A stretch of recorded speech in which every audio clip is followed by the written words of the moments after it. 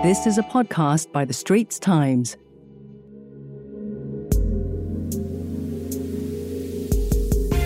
Welcome to Invest Talk. This is a series by The Straits Times podcast channel, Your Money and Career. At Invest Talk, we talk money matters and all things related to investing. We want to give you that extra edge in managing your hard-earned money. I'm Lee Su Shan, Associate Editor and Senior Columnist at The Straits Times. Joining me in the studio for this episode is Kevin Ting, CEO, Rise Wealth Management Singapore. Kevin has more than 2 decades of experience in advising clients in investment and wealth matters. He has just joined Rise, a boutique player in the digital wealth advisory space. Welcome to the show, Kevin.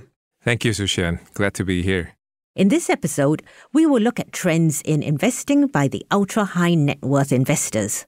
Are they taking a conservative investing path? The economic outlook is looking challenging with elevated interest rates and ongoing China-US tensions.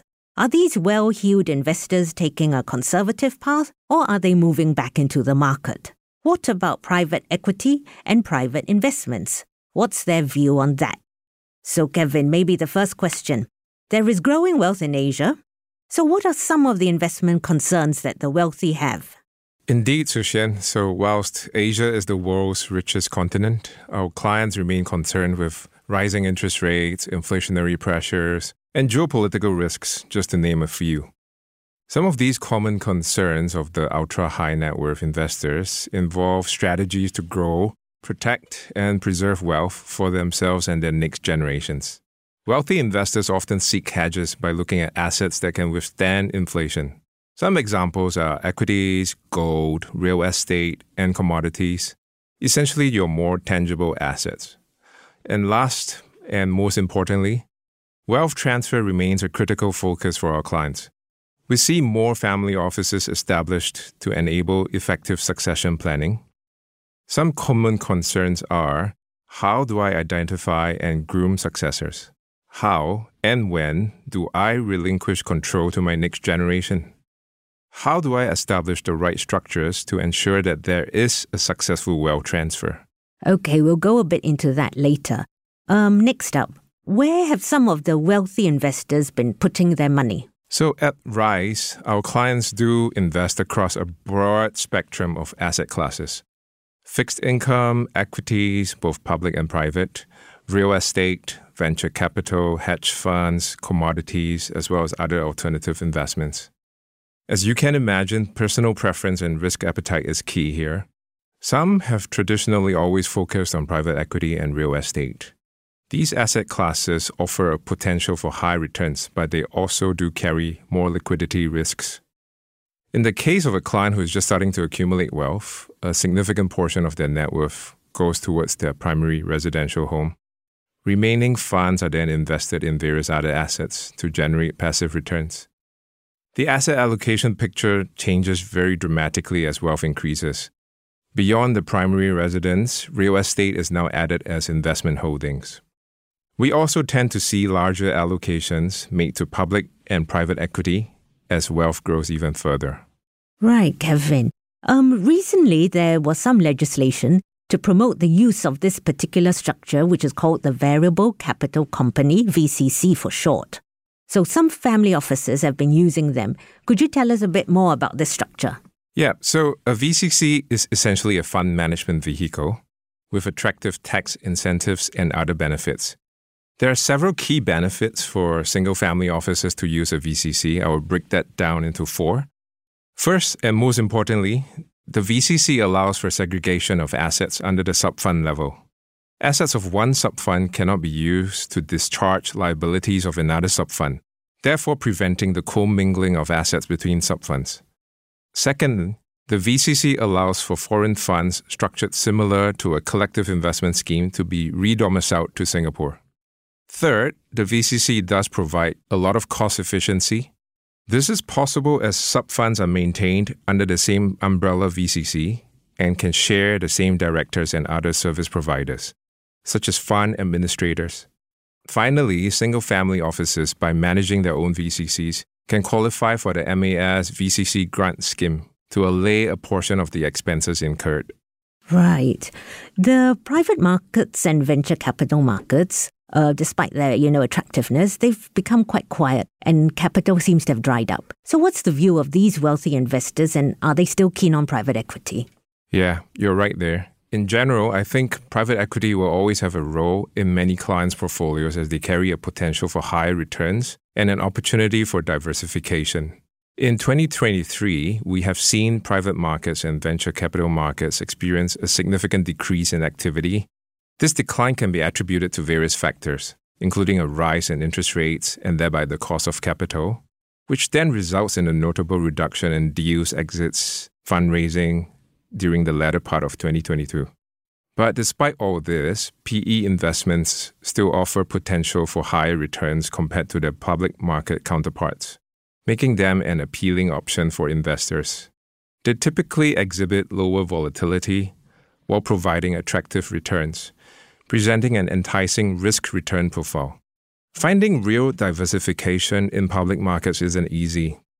But even though we have seen private market returns outperform public returns across different time spans, investors should exercise greater due diligence as we are now operating in an investment landscape that is very, very different from what we experienced for the last 15 years. Right. So the investment landscape has changed quite dramatically. But say, how has it changed compared with maybe 6 months or a year ago? Seems like a lifetime ago. So we do really live in very interesting times now. The frequency of black swan, quote-unquote, events has become much more common than ever, and a lot of this can actually be attributed to the increasing monetary as well as fiscal policy actions around the world. Immediate remedies for a current problem at hand often results in magnified issues down the road. With market uncertainty, it is evident that traditional investment strategies need to be refined. Take, for example, the 60-40 investment strategy, which involves allocating 60% of one's portfolio to stocks and 40% to bonds, and then maybe we sit on it for the next 10 or 20 years. This used to work, but not anymore. As recent as 2 years ago, buying bonds was deemed to be safe and wise. Fast forward now, 2 years on to the current environment, this actually carries a lot more significant risks due to inflation and rising interest rates. So the investment landscape does really change rapidly, and time waits for no man. Given this environment, how should investors react then? I think there really just isn't a one-size-fits-all approach to investing. Investors should be proactive and adaptable. We need to be forward-thinking in order to seize the right opportunities and protect our investment portfolios. In a nutshell, these are just some of the things we do at Rise. As an independent wealth advisory firm, we help clients navigate these challenges and opportunities of today. Remaining on cruise mode down consensus lane is a recipe for losses and disaster. I believe that the demand for contrarian thinking and dynamic portfolio allocation is much more pressing given the challenges to come our way in these next 10 years. In terms of geography, do you see Asian investors putting more money outside Asia and vice versa for non-Asian investors? What considerations do they have? That's a good question. We see all investors globally, not just Asian, investing more in what they deem to know best. Rightly so, but a lot of times, investors then end up with what we call a geographical home bias in their portfolios.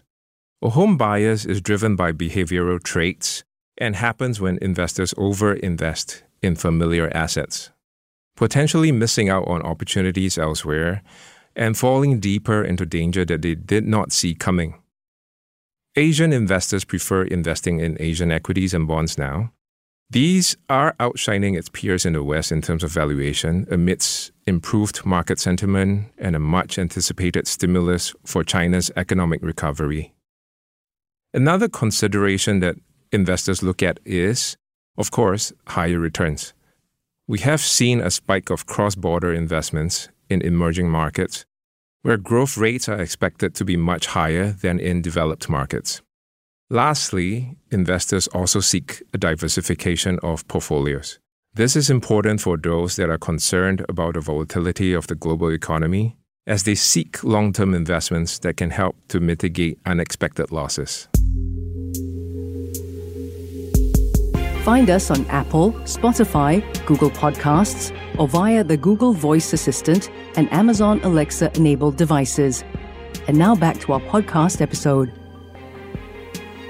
Let's get back to the conversation with my guest today, Kevin Ting, CEO, Rise Wealth Management Singapore. For the Singapore market, Kevin, what are the attractions for these wealthy investors and family offices? Some say that the Singapore market is actually too small. So allow me to quote KPMG's 2023 Global Family Office Compensation Benchmark Report.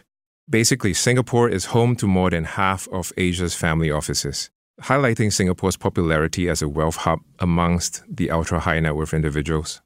Despite the size of our Singapore market, I think Singapore plays an increasingly important role as a global financial hub due to our stable politics, a favorable regulatory environment, our Asian nexus, as well as a robust legal system. The number of family offices being set up in Singapore has increased exponentially and will continue to increase, with the ultra-high net worths becoming more concerned about protecting their wealth as they set their sights for the long term amidst volatile conditions globally. What's the outlook for the rest of the year, Kevin? And what areas are these family offices looking at? The million-dollar question. Contrary to the popular rhetoric of rates to fall, I actually anticipate interest rates to continue moving higher. The longer end of the curve has started to rise, and this should continue well into the end of the year. As rates move and stay higher in the US, this potentially means a widening of credit spreads for companies and countries that are looking to refinance their existing debt. The days of easy credit are certainly behind us, and a differentiation of the fiscally sound from the financially irresponsible seems impending.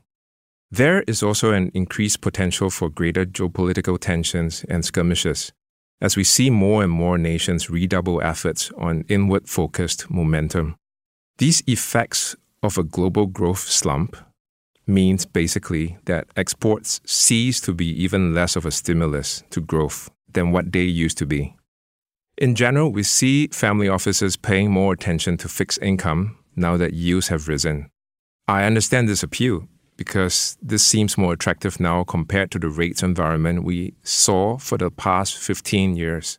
However, we caution against taking duration risk now. To conclude, investors need to stay nimble and ought to have a good understanding of the history of financial markets. Do your own research so that you can better steward your wealth. Lastly, independent wealth advisors can help by providing an autonomous view. So that's it from us. The well-heeled investor is looking more at bonds as well as private credit and the alternative investment space.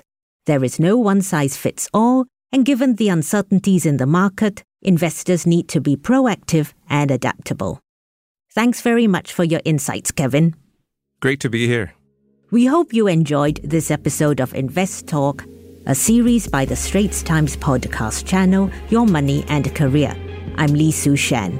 If you'd like to read my column, there are links in our podcast show notes. Happy investing. That was a podcast by the Straits Times. Send your feedback to podcast@sph.com.sg. Find us on Apple, Spotify, Google Podcasts, or via the Google Voice Assistant and Amazon Alexa-enabled devices. For more podcasts by the Straits Times, the Business Times, and Money FM 89.3, you can also download the Audio by SPH app. That's AWEDIO. Do note, all analyses, opinions, recommendations, and other information in this podcast are for general information purposes only and are not intended to be relied upon as financial advice. You should not rely on them in making any decision.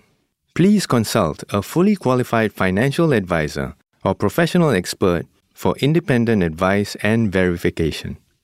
To the fullest extent permitted by law, SPH Media shall not be liable for any loss arising from the use of or reliance on any analyses, opinions, recommendations, and other information in this podcast.